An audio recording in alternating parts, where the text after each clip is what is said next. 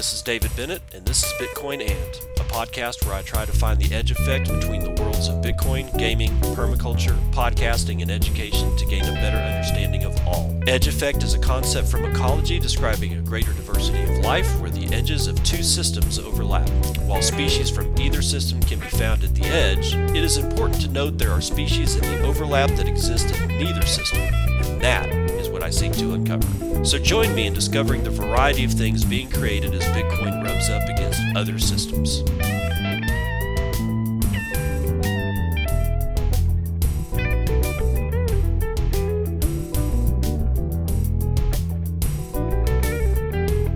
It's 12 p.m. Central Daylight Time. It's the 20th of March, 2020. This is episode 219 of Bitcoin And. If shit isn't weird enough for you, I don't know what is, but let's just get right on into morning roundup. Bitcoin rally leaves stock in the dust. It's not like we haven't been telling you people this for freaking ever. It is what it is. Okay. Charles Bovaird is writing for Forbes. Okay. So this is we're not doing right now. We're not reading like stuff out of the crypto sphere. Okay. This is like your regular run of the mill mainstream shit. All right. So keep that in mind while we're reading this Forbes.com article. Okay. Does it say when he wrote it? Yeah, it was sometime yesterday at about, I don't know, about 5:30 my time. Bitcoin prices surged today, climbing roughly 20% as the major stock indices experienced substantially weaker gains. The world's most prominent digital currency rose to $6,393 around 1:45 p.m. Eastern. He says Eastern Standard Time. That's not correct. It's Eastern Daylight Time, right? Okay. According to CoinDesk data. At this point, the cryptocurrency was up 19.8% for the day and had climbed more than 60% from its recent low of less than $3,900, where everybody was laughing at us. Ha ha ha ha ha. I was laughing now, bitches. In contrast, major U.S. stock indices have not shown compelling gains today, with the S&P 500 index and the Dow Jones Industrial Average up less than 1% since opening, Google Finance data shows. Investing in crypto. That was an editor's note that they just decided to put in there. It's a disclaimer about how dangerous this shit is. So, good God. Quote, a combination of factors are driving the market higher today, said analyst Dennis I'm not pronouncing that. That's a Russian name, okay? Dennis, Mr. Russian name, head of research for London-based digital asset firm Bequant. Specifically, he pointed to profit-taking flow in the options market as well as some degree of stabilization of the liquidity considerations or conditions, with the cost of liquidity continuing to come off the extreme levels observed over the recent sessions, end quote. He also spoke to the vastly different performance of Bitcoin and stocks, which have been falling together recently. Quote, while Bitcoin may have been trading in lockstep with risk assets, and in particular, the S&P 500, it is not the first time that the digital asset has established some degree of correlation to traditional assets, said Mr. Russian last name. Every time this correlation proved to be short-lived, this deviation is another win for an asset that prides itself on its non-correlated and asymmetric performance, Mr. Russian last name said. Catherine Coley, CEO of Binance.us, also weighed on the recent changes in the global asset markets. Quote, coronavirus. Last week's nosedive in crypto markets was part of the universal rush to cash among investors in response to unprecedented panic and uncertainty.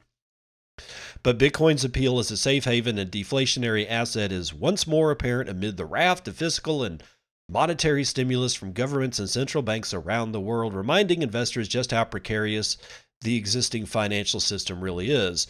And I'm going to make an aside here. Wait till we see just how precarious the existing legal framework is when they panic and start trying to ban Bitcoin. Okay? You think the financial markets are precarious right now, right? Well, wait till we see just how precarious the legal system is.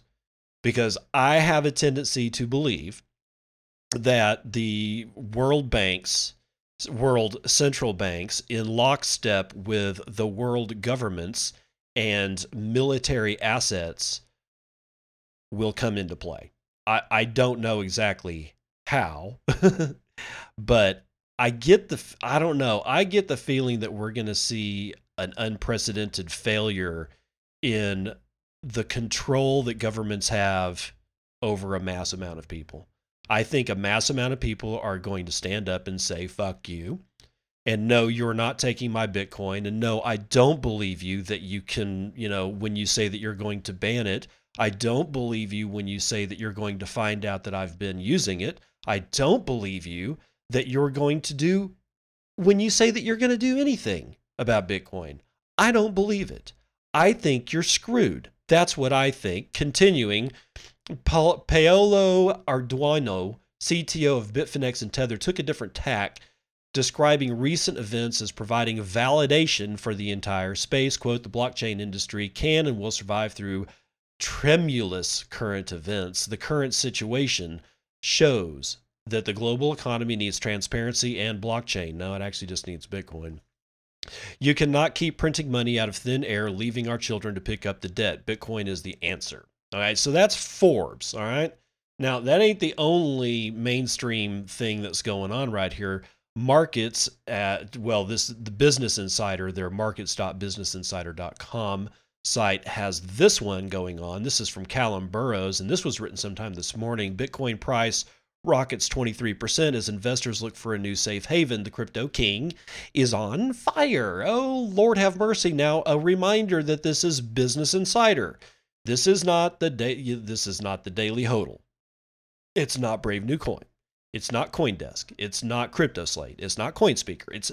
It's not any crypto outlet. Dude, this is Business Insider, right off of the heels of reading Forbes about Bitcoin and what it's doing. So let's do this one. Cryptocurrencies have seen a remarkable resurgence as investors flock to relative safe havens amid a flurry of quantitative easing measures by global central banks. Central banks, including the ECB, the Federal Reserve, and the Bank of England, have announced asset purchase schemes in recent days. A Bitcoin, a finite cryptocurrency with only 21 million units in existence, has seen a 23% one-day surge. Bitcoin is currently up 21% as of 10:10 a.m. in London, which is 6:10 a.m. Eastern Daylight Time per CoinDesk. The cryptocurrency has been down 30% year to date amid a sell-off fueled by market uncertainty about the outbreak of coronavirus. However, investors may be looking to digital currencies in the wake of easing measures elsewhere. Other cryptocurrencies like Ethereum, XRP, and Bcash all saw major reversals by more than 15% over the same period. Quote, when it comes to Bitcoin, the crypto king is on fire, and we have seen a decent rally, said Naeem Aslam, chief marketing analyst of Avitrade, in a morning note. Quote, given the fact that the price has crossed the $6,000 mark, an important level of resistance, the upward momentum is likely to pick up the pace. And if the price crosses the 200-day moving average on a daily time frame, it would be a huge buy signal. This is not investment advice from these guys or me, but I just be clear. Volumes at cryptocurrency exchanges have jumped, with Coinbase, Bitstamp, and Bitfinex combined seeing a 19% bump in 24-hour exchange volume, according to data aggregator Crypto Compare. So even the volume is surging as well as the price. So do we really know what's going on? No. And if you tell me that you do know what's going on, I know that you're lying. We have zero idea what's going on. We can conjecture. Okay. Well, honestly, we can definitely conjecture about this stuff, but I think it would be a better play to just wait and see how this plays out before we start, tagging Peter Schiff in all of our tweets. Okay, let's be nice about this kind of thing, all right? Because we don't know what's going to happen next, but we do know that this is going to happen next. The Federal Reserve is going to start scraping the bottom of the barrel. Oh, I'm sorry. No, what I meant to say was the Federal Reserve is expanding its asset purchases to include municipal bonds. Yeah, Akron, Ohio. We're gonna buy your pothole fixing bonds. Jesus, I mean, does it get worse? Honestly, I mean, does it get any worse than munis? Oh my God. Jeff Cox is writing this March the 20th. That would, well, clearly that would be today. And this is CNBC.com. The Federal Reserve said Friday it would extend its asset purchase program into short term municipal bonds. Oh God. Oh, where? Hold on. I'm just going to have to Sell. Yeah, thus far, the central bank has limited its efforts to treasuries and mortgage backed securities in an effort to keep liquidity flowing through the system and to stabilize credit markets. However, continued disruption in the markets for state and local government debt promoted the Fed to take further action in its efforts to combat coronavirus effects. The market for munis this week has all but collapsed, with few willing to step in and buy the government debt in the uncertainty of the current climate. In a statement, the Fed said the move is to enhance the liquidity and functioning of crucial state and municipal money markets. The program will work through the money market mutual fund liquidity facility announced earlier this week and offers an expansion of what had been a financial crisis era program authorizing purchases of other assets. Expanding into munis is something that did not happen during the crisis. Let me say that again. Expanding into munis is something that did not happen during the crisis. Do I need to read that a third time? The Boston Fed will lend to eligible banks and other financial institutions that will be able to use single state and other tax exempt munis as collateral. Maturities can't exceed 12 months. An ETF that tracked munis, the PIMCO, intermediate municipal bond active, rose 1.1% after the Fed release. Jeez. The Fed had previously announced a $700 billion asset purchase regime involving $500 billion in treasuries and the remainder in MBS. Oh, man. Okay. Again, scraping the absolute bottom of the barrel, the Federal Reserve is going to start purchasing city debt. I honestly don't know how much worse that can get. That seems really bad, right? But good news, Bitfinex culls 87 token pairs against Bitcoin and Ethereum. Bitfinex has decided to remove nearly 100 trading pairs, but strangely, a few oddballs survived. I wonder why. Daniel Phillips, writing for Decrypt.co sometime this morning, says Hong Kong-based cryptocurrency exchange Bitfinex will be removing a total of 87 trading pairs from March 26, 2020. According to the announcement, 87 trading pairs were chosen for removal due to having low liquidity. Bitfinex hopes that the removal will produce a more streamlined and optimized trading experience for its users. The removal will see Bitfinex's 368 active trading pairs decrease to 281 and will remove all available trading pairs for dozens of shitcoins. Oh, of course, they spell it altcoins, but that's wrong. Quote, the removal of these trading pairs will serve to consolidate and improve liquidity on Bitfinex, the announcement said. The vast majority of trading pairs scheduled for removal are Ethereum pairs, with Ethereum losing more than 50 trading pairs. Some of the most notable pairs due for delisting include Tether, DTH, Dragon Chain, Singularity Net, and Bancor. That's actually kind of surprising. I don't know. I mean, they're all shitcoins, so I don't really care. But beyond this, the euro and the pound will see their Verge trading pairs axed. Although Bitfinex is cutting pairs to improve liquidity for its remaining assets, the exchange has seen its global trading volume climb significantly in recent months, climbing from under 50 million per day in December of 2019 to over 400 million as of today. However, according to the statistics provided by CoinGecko, more than two-thirds of Bitfinex's trading pairs achieved less than $10,000 in trading volume per day, while around half see less than $1,000 per day. Why do you think that is? Some of the platform's least liquid assets have avoided the cull and will remain in operation, including some trading pairs, e.g., what the hell is this? iExec, RLC. I don't know what that is. I've never even heard of that. That have less than $100 traded per day and spreads of more than 50%. But for how long? I don't know. Though I mean if the markets can stay irrational longer than you can stay liquid, guess how shit coins work. I don't just oh god. Okay, now getting into a little bit of the coronavirus panic here. We have this one out of decrypt.co. This is Will Heisman saying folding at home now has 400,000 users fighting coronavirus. We're fighting crime, bro. Viral research firm Folding at Home has revealed a 100 or 1,200% uptick in its user base following coronavirus fears. Bitcoin miners are helping too. Okay, Folding at Home is not a viral research firm. Okay, dude.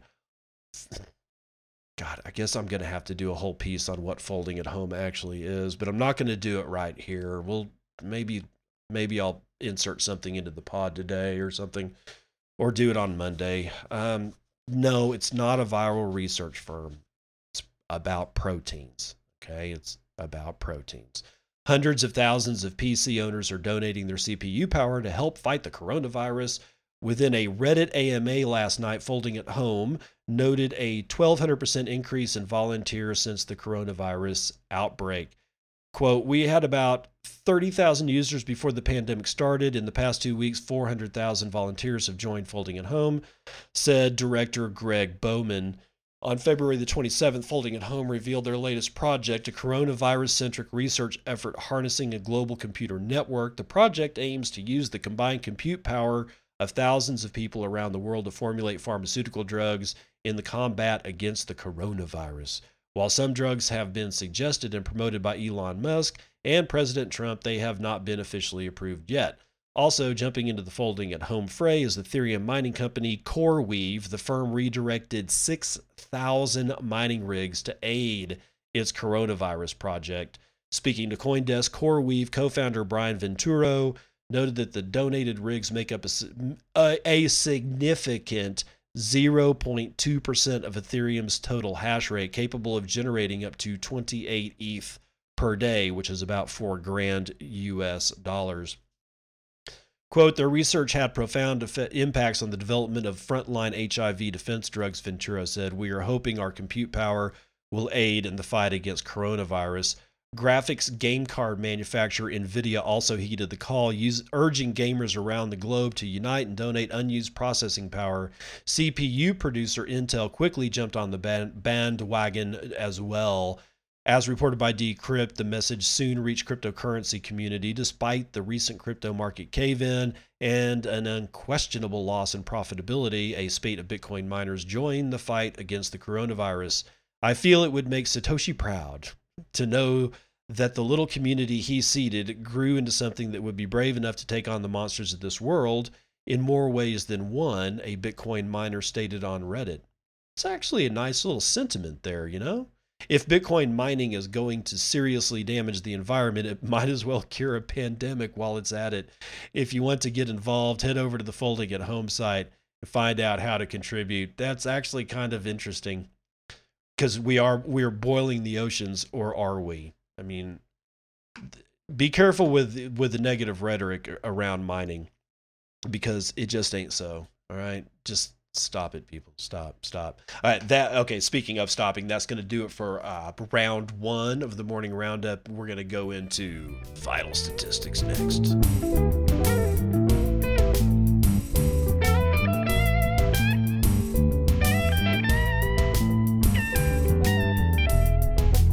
Well, they were up, but now they're down and or flat. Major indices here from CNBC. I've got the S&P 500 down 0.5%.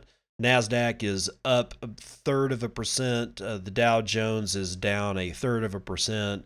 And the FTSE is up 2/3%. I mean, if that ain't flat as shit, I don't know what is. Let's see what the rest of this crap is doing.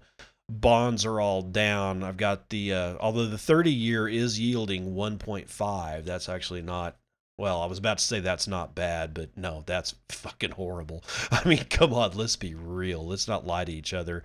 Oil is at $24.50. That is a 2.5% change. Gold is up $6.03. That is a 0.5% change to the upside. Its last is 1,485. But do remember, that is paper gold prices.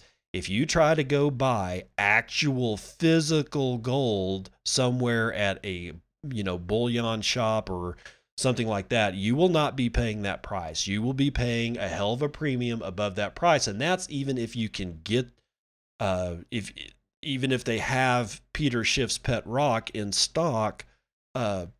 Okay, and again, I don't hate gold. I don't hate precious metals. Just because I like Bitcoin better doesn't mean that I hate gold. I just think that gold has its place. Let's just say it that way. Gold has its place. Bitcoin has its place.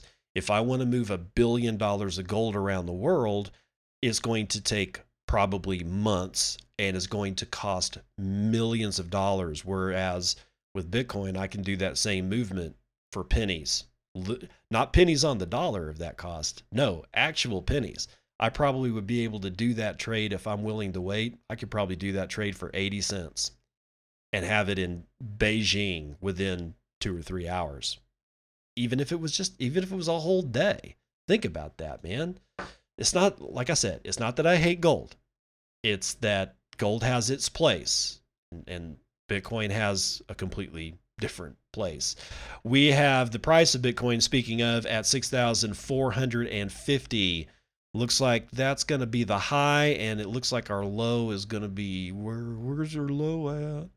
Got to be a low somewhere around here. P2P, B2B has it listed at 6,381. Still a pretty tight range.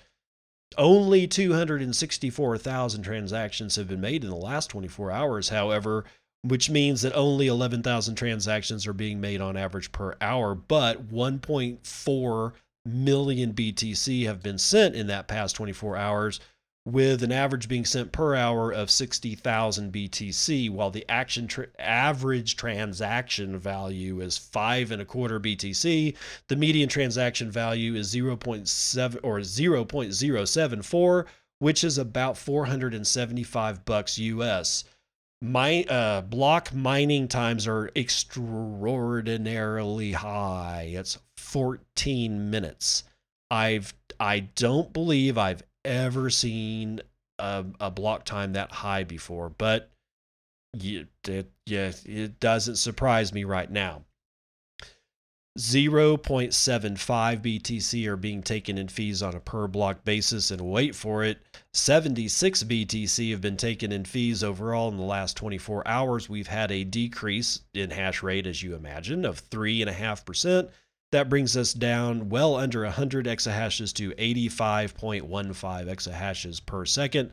And the last time no one did dick on Bitcoin was sometime yesterday, according to the GitHub core repository. Ethereum is at 139, Bcash at 231, BSV at 169, Litecoin at 40. Ethereum Classic is at 5.25. Dogecoin has increased 0.0019 at 34,000 transactions in the last 24 hours. It's beating both Ethereum Classic and Litecoin. Now, Mynode. Let's see what Mynode says the hash rate actually is, because I am just going to believe Mynode more than anything else. And it's pretty close. 84.5 exahashes per second with a pretty stacked up mempool, 40.73 megabytes, representing 25,000 unconfirmed transactions. And over the last 10 blocks, I've got all the blocks are full. I don't see any chicanery with the mining pools, mining empty blocks or anything like that. Let's see what Clark has to say about the Lightning Network. And capacity has increased again. 907.79 BTC is the total capacity in the Lightning Network, representing $5.83 million US in liquidity. And we have 6,577 nodes, with a total number of channels of 36,080. The Tor capacity is 365 BTC, representing 40.2% in Tor, and the number of Tor nodes is holding at 1,900. That's gonna do it for vital statistics.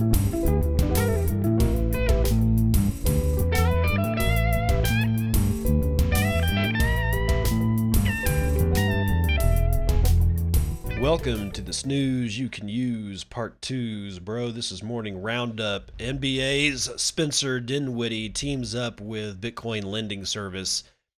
Dinwiddie, who's tried to tokenize his NBA contract, wants fans to get into the crypto lending game while he's sidelined.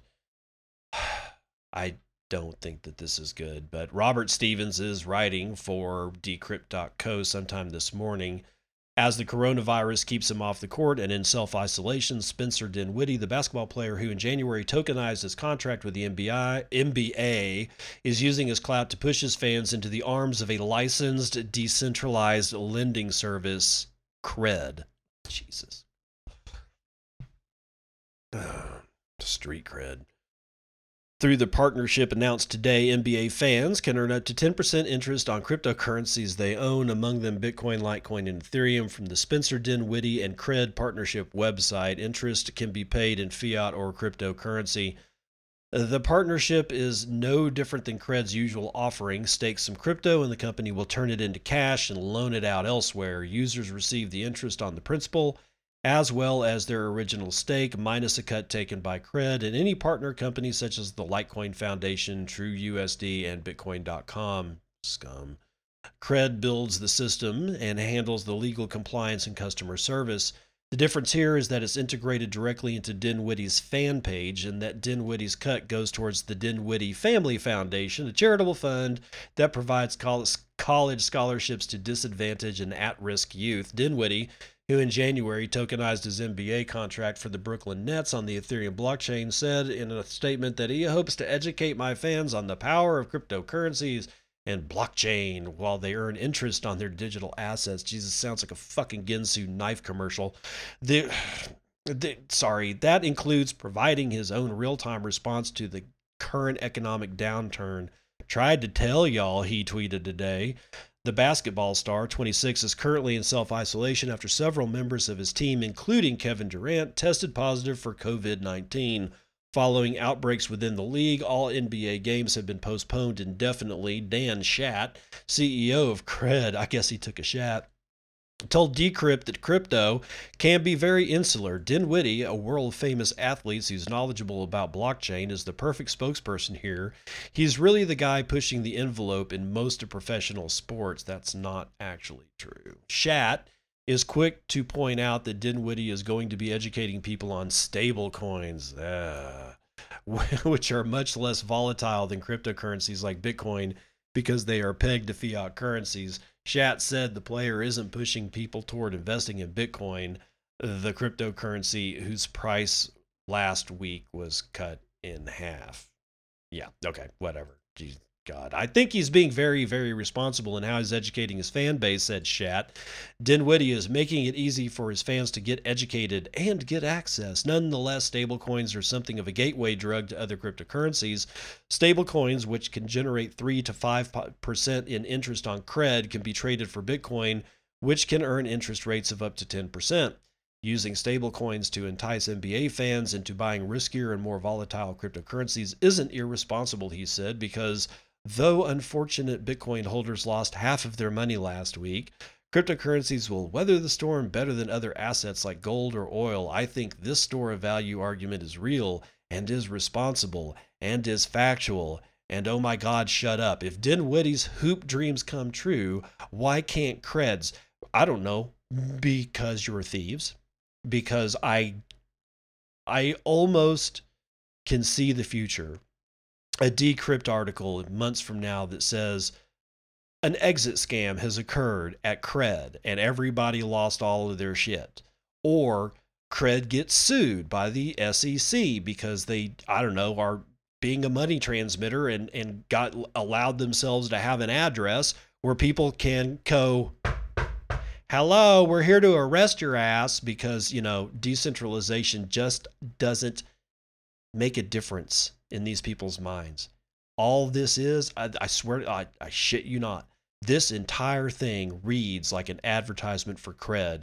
And that's really, in my opinion, irresponsible of Decrypt to allow this thing to be written and not edited in a way that makes it look like an ad. I'm sorry. That's just the way that shit is. But video games and conference tools, the tech benefiting from COVID-19. This is Brave New Coin. Let's see if they act responsibly here. Kieran Smith is writing on the 19th of March. While global markets fall, some tech sectors are switching on from critical business software to entertainment for quarantined citizens. These stay-at-home technologies are surging as the coronavirus spreads. Yeah, no, I imagine that. While isolated gamers fight their own virtual battles on the front lines of the fight against the virus in hospital wards, doctors are connecting with patients remotely via telemedicine platforms. And on a larger scale, in the home offices of locked down cities across the world, white collar workers are newly reliant on web conferencing and collaboration tools, Skype, Slack, WeChat Work, and Zoom to stay productive. Business apps have been booming, with global downloads jumping from 1.4 million across both the App Store and Google Play at the beginning of January to 6.7 million in the first week of March, according to an analytics firm, Sensor Tower. That's like a 4.5-fold increase. My God. Zoom Video Communications has emerged as a front runner amid the crisis, with the daily active user base growing by 67% since early January, according to data from Apptopia. The social distancing regime that is rapidly becoming the new global normal is moving more of life online. Instead of picking up groceries on a crowded high street or supermarket, shoppers are ordering products on the internet, leading e-commerce to surge. Amazon alone reports having to recruit 100,000 extra workers to cope with the coronavirus-induced demand for toilet paper. In place of gym trips, the quarantined are streaming fitness classes to their home, leading to increased demand for subscription-based online workout systems. To capitalize on this, one cycling platform, Peloton Interactive, has introduced a 90-day free trial. Of course, because none of us apparently can figure out how to not to make a buck on tragedy. Oh well. And to break the monotony of staying home all week, those stuck indoors are escaping into virtual worlds of video games. Online game marketplace Steam hit an all-time high in the number of users online during the weekend of March 14, and strategy games mimicking the virus situation have been given a new lease on life. Pandemic 2, a browser-based flash game released in 2008, is one such game that has reported a spike in the number of users. This morbid brand of entertainment has even extended into the crypto world. Here we go. From the developers of Corona Coin, a macabre cryptocurrency that burns tokens in a bid to boost their value each time someone dies of the virus, we have Plague ETH. This makes use of the token in an Ethereum-based strategy game where the winner infects the most people. Meanwhile, as experts predict a baby boom from the coronavirus quarantine, a crypto collectible game named Corona Babies is trying to capitalize on the virus. Corona Babies are infected bat illustrations that have begun trading on Ethereum. But while an Icelandic bat named Rune might have recently changed hands for 1.2 ETH, the idea hasn't yet taken off, and some in the community have termed the project amoral. Another section of the economy, like toilet paper and surgical masks, that is unfortunately buoyed by the virus. Okay, yeah. Again, making a buck off this. Okay, if you do it on accident, or if you do it through no marketing, through yourself or of yourself, okay, I get it. I mean, it's like, I like, let's say I've been a toilet paper maker for 100 years. Does that make me suck because I'm sold out of toilet paper and I literally have to scale up my production facilities to make more toilet paper? No, not really. Now, if I had like made an advertisement with on TV and every radio and every other outlet possible, clearly including the internet, that said, without my toilet paper, you're going to die, or every time you wipe your ass, get some cred and loan out your Bitcoin at a higher rate, then yeah, you're freaking immoral. I mean, that's just a horrible state of affairs that humans can prey on each other this way without even blinking. But it's not like it's changed, okay? It's not like I'm waking up to this fact. This shit's been going on forever, and humans just treat each other like piss all the time. Speaking of, Bank of England cancels stress test for UK banks. Are they too afraid to fail? Anatol Anatovici is writing for Bitcoinist.com sometime this morning. On Friday, the Bank of England and the Prudential Regulation Authority canceled the 2020 stress test of 8 major British banks and building societies. Citing the emergency situation amid the coronavirus outbreak, this is another example of how governments are supporting the banking system while the crypto market is on its own. Every year, the central bank checks whether the major banks are strong enough to resist a financial crisis. Specifically, the BOE calculates if the tested banks hold sufficient capital to withstand a hypothetical crisis and are able to absorb losses. However, given that the coronavirus pandemic has already triggered a real crisis, the central bank found it unnecessary to hold the annual test scheduled for the end of this month. But are the banks really prepared for the worst?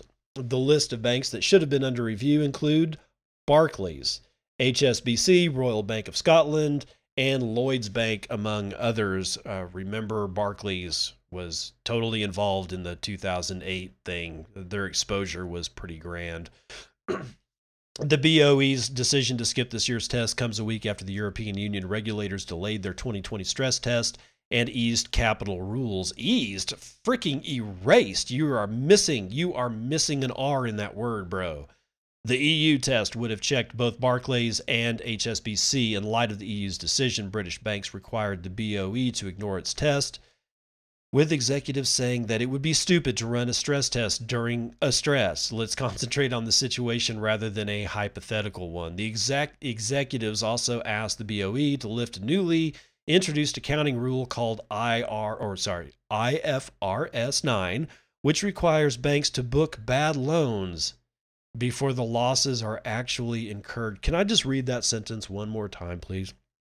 The executives have asked the Bank of England to lift a newly introduced accounting rule which requires banks to book bad loans before the losses are actually incurred. I'm just going to let that one lay right there. Given the current virus outbreak, the UK is facing a sharp economic decline, which increases the number of bad loans. The central bank said that it continues to consider the potential interaction of COVID-19 with IFRS 9 and expects to provide further guidance to firms regarding our approach next week. While the Bank of England hasn't decided on the IFRS rule yet, the central bank canceled the test. It said that the previous one showed that the banking system was resilient to deep simultaneous recessions in the UK and global economies that are more severe overall than the global financial crisis, combined with large falls in asset prices and a separate stress of misconduct costs. Misconduct is factored in there as a cost of doing business. Misconduct. Misfeasance. Okay. Sorry.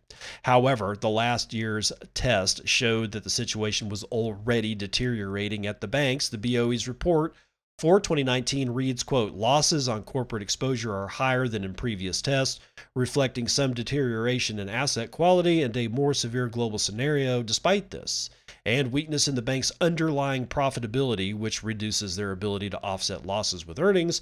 All 7 participating banks and building societies remain above their hurdle rates, end quote. Those who invested in the stocks of major banks should know that their resilience during a crisis comes at the expense of significant cuts in dividend payments, employee remuneration, and coupon payments. This comes on top of the major decline in the stock prices caused by the panic. Given the double standards of the financial world, even if the UK banking system wouldn't be resilient enough, the government would save it. That's how it worked during the previous global crises. Elsewhere, the crypto market is on its own. During the last few days, the BOE and the British government, led by Prime Minister Boris Johnson, have taken unprecedented measures to stimulate the shaking economy amid the COVID-19 pandemic and the Brexit transition period. Yesterday, the central bank cut the interest rate to a record low of 0.1%. At the beginning of the month, the rate was 0.75%. Jesus. Holy crap, man. That's bad. Meanwhile, the government announced a major package of financial stimulus, which in total is the equivalent to 15% of the country's gross domestic product. Oh, my, have mercy. God, crypto taxpayers get temporary relief from IRS though. Okay, back across the pond over here in the United States, we got Trevor Smith writing for the Bitcoinist.com sometime yesterday. As a result of the COVID-19 outbreak, Americans will be given an extra 90 days to pay their taxes without interest or penalties. This move will likely impact crypto investors, many of whom will owe as a result of trade activity in 2019. The payment extension permits individuals to defer payments and interest of up to $1 million until July the 15th. Businesses can defer up to $10 million. This unprecedented move has been taken in light of the growing economic hardships much of the public is experiencing. Several states have also granted deferments, with more expected to follow suit. This deferment is welcome news to many crypto investors who need time to sort out their tax liabilities. The IRS presently defines cryptocurrency as property, making each trade a taxable event, even if it does not involve dollars. As such, traders must provide information and appropriate payment for each and every trade they make. It is worth noting that April 15th remains the filing deadline. This must be met in order for tax returns to be processed. Typically, the IRS automatically grants 6-month extensions, albeit with penalties that have not been waived. Taxpayers thus still have a strong incentive to file on time, even if they cannot immediately pay what they owe. The government has noted that it may make more changes to this year's filing requirements. Also, leaders are considering other forms of economic relief. Like all government institutions, the IRS has experienced significant disruption with thousands of employees remaining home from work. Although tax returns continue to be processed on time, general productivity has been significantly reduced. The agency has made clear its desire to establish new guidelines for cryptocurrency reporting, yet it is safe to assume work on this task has been paused in light of the current health crisis. The same is likely true for regulatory entities such as the Securities and Exchange Commission, which has its own issues to resolve over the status of blockchain assets. Traders should not assume that the current challenges facing the IRS frees them from their tax liabilities. The tax agency has been increasing its steps to collect crypto-related taxes and will no doubt move more aggressively into the space once things return to normal. Given the importance of the issue, crypto advocates and investors should expect the now well-known cryptocurrency question on the revised 1040 to be the first of many steps intended to ensure full tax compliance. Good heavens. What an uptick in CoinJoin says about Bitcoin's value proposition. This is your favorite, Lee Kuhn, writing March 20th for CoinDesk. With the global economy reeling from the coronavirus crisis, Bitcoiners are increasingly turning to crypto wallets with privacy features. A masking feature called CoinJoin batches transactions together, so it's harder to identify specific participants. Some refer to it as mixing, but others dislike that term for its associations with money laundering. The Bitcoin-centric Samurai Wallet, a suite of apps that operates without the involvement of a central custodian, facilitated more batched transactions so far in March than any other month since the feature was first released on desktop last summer. According to Bitcoin podcaster Matt Odell, yo Matt, what up? The competing Wasabi wallet is currently the most popular CoinJoin option, with 3,769 downloads since March the 3rd, followed by Samurai Wallet, then Join Market. Odell said Samurai's addition of Whirlpool mobile support in February 2020 was a game changer. Quote, "Mobile support is a huge step forward in user experience," Odell said. He continues, "All Bitcoin users should be encouraged to use CoinJoin, otherwise they expose their transaction history to those they pay and those who pay them." By his tally, the number of CoinJoin cycles run through Whirlpool this month is 4,758, more than double the number in February. Samurai Wallet said in a statement that the term collaborative transaction is more accurate than the colloquial mixing because transactions happen directly between users. Quote, this is a fundamentally different proposition than custodial tumblers or mixers like Helix, said Samurai Wallet, referring to the service that landed its creator in legal trouble with the United States Department of Justice last month. However, it's tricky for new Bitcoiners to use such privacy tech because many exchanges like Coinbase, Binance, or even smaller exchanges like Bits of Gold flag mixing wallets as a sign of suspicious activity. Although Bits of Gold CEO Yuval Rausch said his exchange saw hundreds of new users over the past 2 weeks, with new user signups up over 139%, they won't be able to cash out to Samurai Wallet. Quote, we see regulation not as a hurdle, but as a step forward towards mainstream adoption, Rausch said, adding that regulators may consider mixing wallets a red flag and brokers should report those transactions to the anti-money laundering authorities. Screw you. Okay, just F straight off. In the U.S. Attorney Raphael Jacobi, what? Oh, in the U.S. Attorney Raphael Jacobi said such policies aren't necessary because he believes the Financial Crimes Enforcement Network's May 2019 guidance indicates non-custodial services are exempt from money transmitter requirements because they don't accept and transmit value on behalf of users. Quote, maintaining the privacy of your balances and ties to all past and future transactions, that's not suspicious. It's just a normal thing that people should be doing, Jacobi said. Yeah, all right, bro. Attorney Gabriel Shapiro is less certain about FinCEN's approach to non-custodial wallets with group transactions.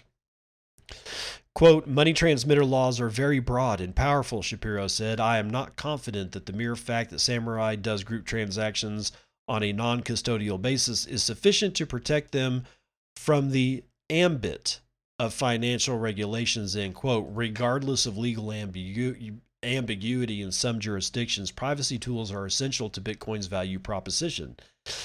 I don't know, man.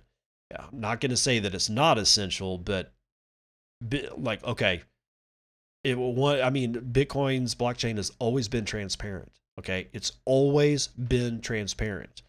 Mixers came after, right? They came after. The value proposition is not privacy, although we should lump that in at this point. We should be moving towards privacy, guys. I am not advocating for no privacy. What I'm saying is the essential value proposition of Bitcoin was the ability to transfer value or to communicate value from one person to another without anybody in the way and a set amount of coinage that will ever be printed, and that would be 21 million. That was why I got into this. I didn't necessarily get into this because I was going to be all private and therefore be able to do heinous things on the dark net. And honestly, as much as people do have a tendency to suck, most people, they don't want to do bad things. That honestly, most people don't. We get into situations where greed gets in our way, but even if greed gets in our way, are we going to sell children on the dark web? No. That is a very few humans that, or actually they're not even really human, but people that are masked as humans, they do that. But that was not my entry.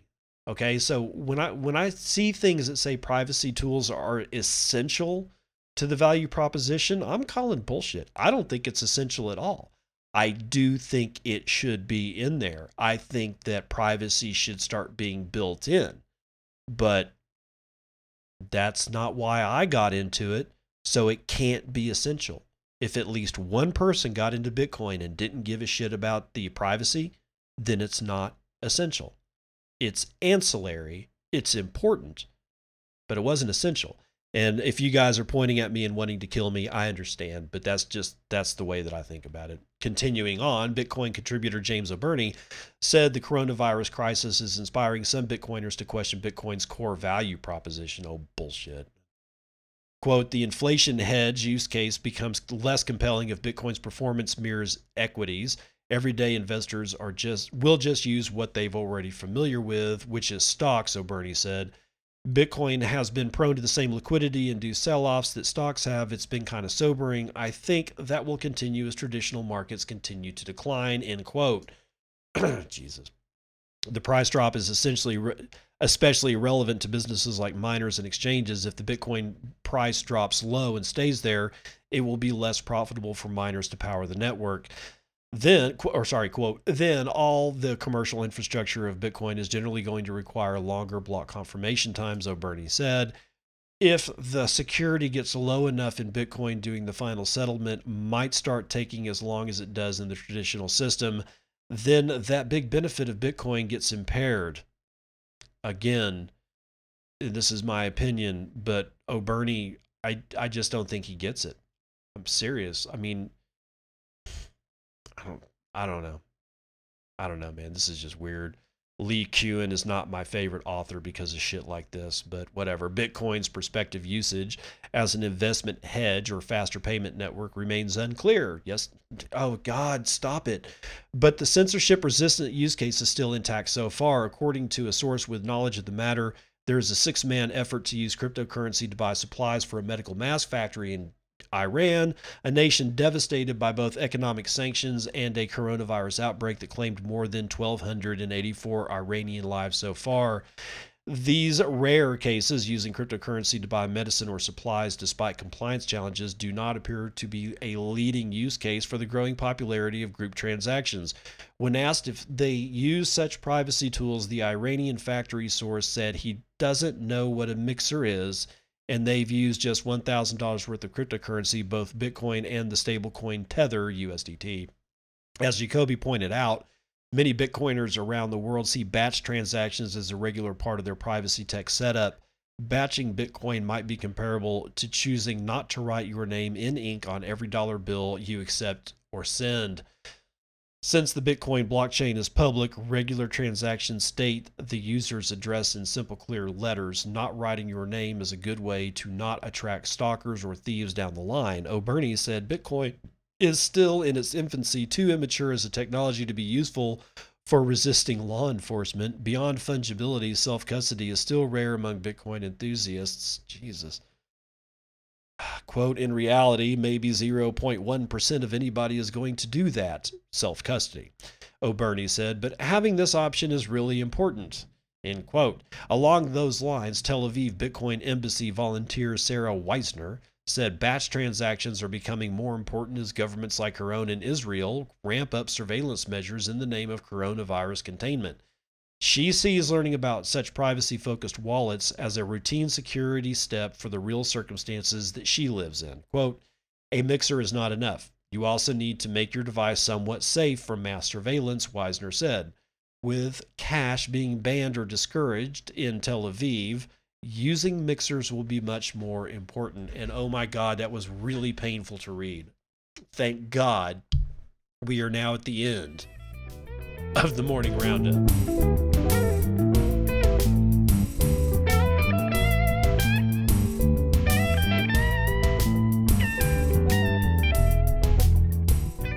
Daily Train Wrecked is brought to you by Kelly Loeffler, the former CEO of Intercontinental Exchange subsidiary backed and current Republican senator from Georgia, reportedly sold millions in stock within days of a Senate Health Committee hearing on the novel coronavirus.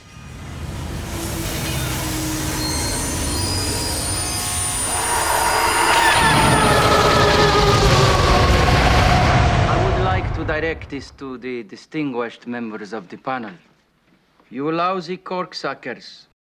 Yep, there's your smoldering pile. Let's go ahead and get into this one. This is Cointelegraph.com, and it is being written by Samuel Hague sometime last night, late. According to a report from Daily Beast on March the 20th, the Republican senator reported the first instance of stock jointly owned by her and her husband on January 24th. The same day of the private briefing to United States Senator. In total, she and her husband reportedly executed 27 sales of various stocks throughout February, including sales of Residio Technology share, which has since dropped by over 50%. During the same period, only 2 stock purchases were made by the Loefflers, comprising investments of between $100,000 and $250,000 into Citrix, a company that provides technologies for distributed workplace solutions. Citrix website states that the company is committed to providing the support you need to keep your employees safe and operations running throughout the COVID-19 pandemic. Despite the stock transactions, Loeffler has consistently sought to instill confidence in the United States economy as the coronavirus pandemic has worsened. In response to public backlash for the share sales, Loeffler tweeted, quote, "As confirmed in the periodic transaction report to Senate Ethics, I was informed of these purchases and sales on February the 16th, 2020, 3 weeks after they were made." She added, quote, "This is a ridiculous and baseless attack." When they're in trouble, they always use the word baseless, huh? "I do not make investment decisions for my portfolio. Investment decisions are made by multiple third-party advisors without my or my husband's knowledge or involvement." Well, it sounds like you can afford an actual financial consultant, because none that I've ever worked with has. Dude, I held REITs. Some of my shit was in REITs right before 2008.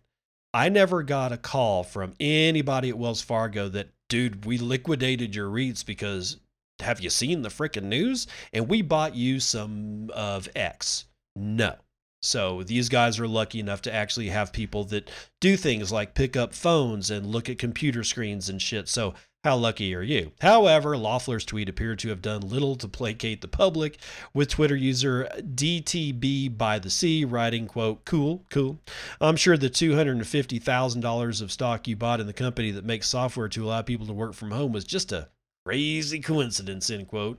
Loeffler was appointed to the United States Senate during December, describing herself as pro-Second Amendment, pro-military, pro-wall, and pro-Trump.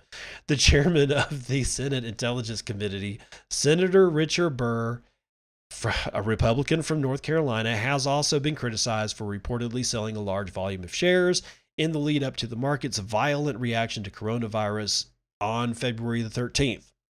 Burr purportedly sold between $500,000 and $1.5 million worth of stock in nearly 30 transactions. Senator Loeffler did not immediately respond to Cointelegraph's request for comment. Okay, so if you think it's just these two that are doing some wicked shit, I'm going to read you the first part of this Daily Mail. Why am I not going to read you the entire article? Because Daily Mail articles are like a frickin' book. I don't know how they find these people that can just write all day long, but hats off to them. But anyway, again, this is the Daily Mail, and this is by several authors, Nikki Schwab and Chris just Nikki Schwab and Chris Pleasance. And they're doing this sometime yesterday. 4 senators dumped millions of dollars worth of stock while Capitol Hill was being briefed on the threat of coronavirus, but before the markets tanked as infections soared. Disclosure records have revealed Republicans Richard Burr, Kelly Loeffler, James Inhofe, and Democrat Dianne Feinstein collectively offloaded up to $11 million in stock between late January and early February, according to records seen by the Daily Beast, New York Times, and ProPublica. Burr, chair of the Senate Intelligence Committee that was directly briefed on coronavirus, sold up to $1.7 million in stock, including in hotels, according to reporting from ProPublica. Feinstein, a member of the same committee, sold up to $6 million in stock, including a biotech firm. Loeffler dumped up to $3.1 million in investment starting on the day of the Senate Health Committee, which she sits on, was briefed by the CDC. Meanwhile, James Inhofe sold up to $400,000 in stock, including real estate. Loeffler and Feinstein have defended themselves, saying that their stocks are invested in trust and portfolios that they have no personal control over. Inhofe has not commented. Burr's spokeswoman said in a statement to Daily Mail that Burr filed his financial disclosure form several weeks before the market showed volatility. The Stop Trading on Congressional Knowledge Act prohibits members of Congress from insider trading based on classified information that they have received in briefings. And that's all you really need to know. So it's not just Loeffler and it's not just Republicans. This is everybody. And, you know, I liked the idea when Loeffler got in because she was crypto friendly. But I don't like her now because she's a fucking scumbag. All these people are scumbags. Dianne Feinstein is a scumbag. Richard Burr is a scumbag. Kelly Loeffler is a scumbag. James Inhofe is a scumbag. The carbon in their bodies would be better used on my grill to cook my steaks.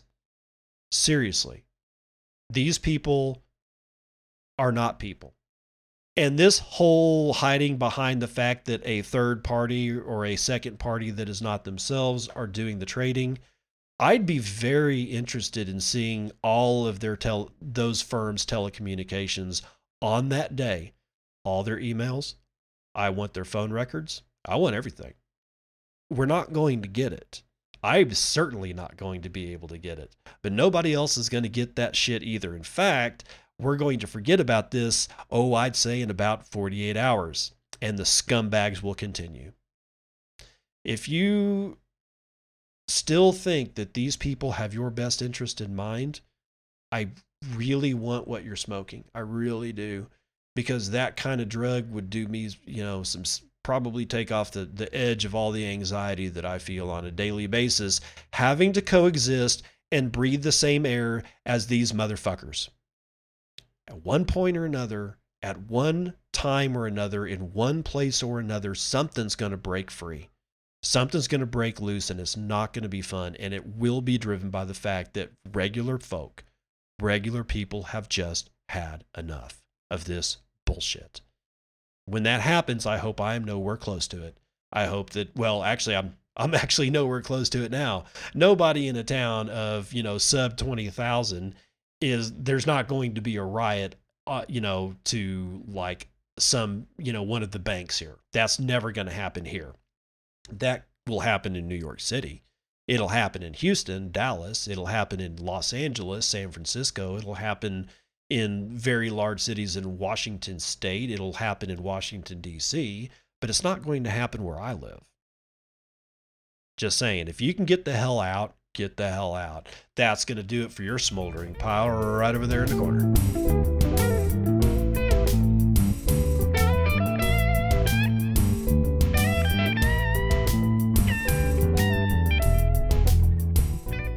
Dad says jokes on deck for Terrible Joke Corner. A guy named Bart walks into a bar. He immediately gets shot and dies. Who killed him? The bartender. Do I have to do it? I'm not going to do the sound effect because that one's just too good. It should stand alone all by itself. Especially considering that this particular one is funny for everybody, right? I mean, well, unless you've never, okay. It's actually funny for everybody, but it's, for me as a Bitcoiner, it's especially funny because of the Bart pattern. And if you don't know what I'm talking about, then we enter into the realm of esotericism. And I've talked about esoteric jokes before, so I'm not going to do it here. Let's go ahead and just start winding episode 219 up with Chicken Report. The chickens are getting big, bro. Okay, so it is now a little over, it's coming up on probably today is 2 weeks. Yeah, 2 weeks of having these chickens. Maybe 3. Is it 3? Yeah, I think it is 3. Yeah, that's right. It's 3 weeks. And I have finally had to buy them another bag of food. So I can tell you right now that chick feed, medicated chick feed, for 6 chicks, raising them for it took 2 weeks for them to go through 5 pounds of food. So as we go through this, we start kind of getting some clarity into what it takes, how much things cost, when you have to replace stuff, how much they eat, that kind of shit. So 5 pounds of food for 6 chickens in 2 weeks. That's or 6 chicks, okay? That as you're raising them from hatchlings or whatever. Or, well, whenever, not hatchlings, they're usually a few days old by the time that you pick them up at Tractor Supply or get them in the mail or whatever. Yes, they mail chicks. I know, it's freaking weird, but they've been doing it for 100 years. I am not lying about that. The United States Postal Service has been engaged in delivering and transporting poultry in the form of baby chickens for over 100 years. Honestly, I think that that's kind of cool. I really do. And I think as we get back, or as we go through this whole Corona thing, maybe we'll find our way back to the things that made us great a long time ago. I'm not saying that we're not great now. I'm just saying that, I don't know, we got a lot of dickheads not only in the United States, but honestly, it's around the world. It's like, was the United States ever great? Well, of course, but there was a lot of countries that are great. Are we great right now? No, not really, but it's not just the United States. It's everybody. Everybody's acting like a complete asshole. Everybody, all governments, all central banks, all financial institutions, all of it. They're all acting like complete assholes. And yet somehow or another, we think it's okay to just stand up and defend them. When I, bitch and moan about the central banking system, I will have anybody just come up to me and say, well, you can't say that because they did a lot of work. I don't give a fuck. I mean, I literally don't. If they were to disappear tomorrow, I wouldn't care. I wouldn't shed a tear. It wouldn't matter to me. The only thing that I would do is possibly say, thank God. I mean, I don't like to do that against my fellow man, but at this point, I don't consider these people my fellow man. I really don't. They've been acting against the population of the world for so long, and they've somehow or another become so safe in their knowledge that regular folks will stand up and defend their ass at every turn, no matter what they do. There will be a mass of the population that stands up, and I don't know what cloak or what cape as a superhero this sector, any of these sectors of the human population will wear when they do this. Maybe they wear the Republican cloak. Maybe they wear the Democrat cloak. Maybe they wear the I love Dianne Feinstein and there's absolutely nothing that she can do that's ever wrong cloak. I don't know what cloak that they're wearing, but by God, they'll stand up there like a goddamn hero and defend these people. And it's becoming sick. It's becoming sad. It's been that way for a long time, but I get the feeling that we are now seeing more and more and more people that are just regular people finally get it through their heads that we are nothing but cattle, and that our existence grazing in the fields that is the world has done nothing but enrich a very, very few people. And I am just not interested in defending these people anymore. So Dianne Feinstein, fuck off and die. Sorry. That's just the way that I feel about it. I'll see you guys on the other side. This has been Bitcoin and I'm your host, David Bennett. I hope you enjoyed today's episode and hope to see you again real soon. Have a great day.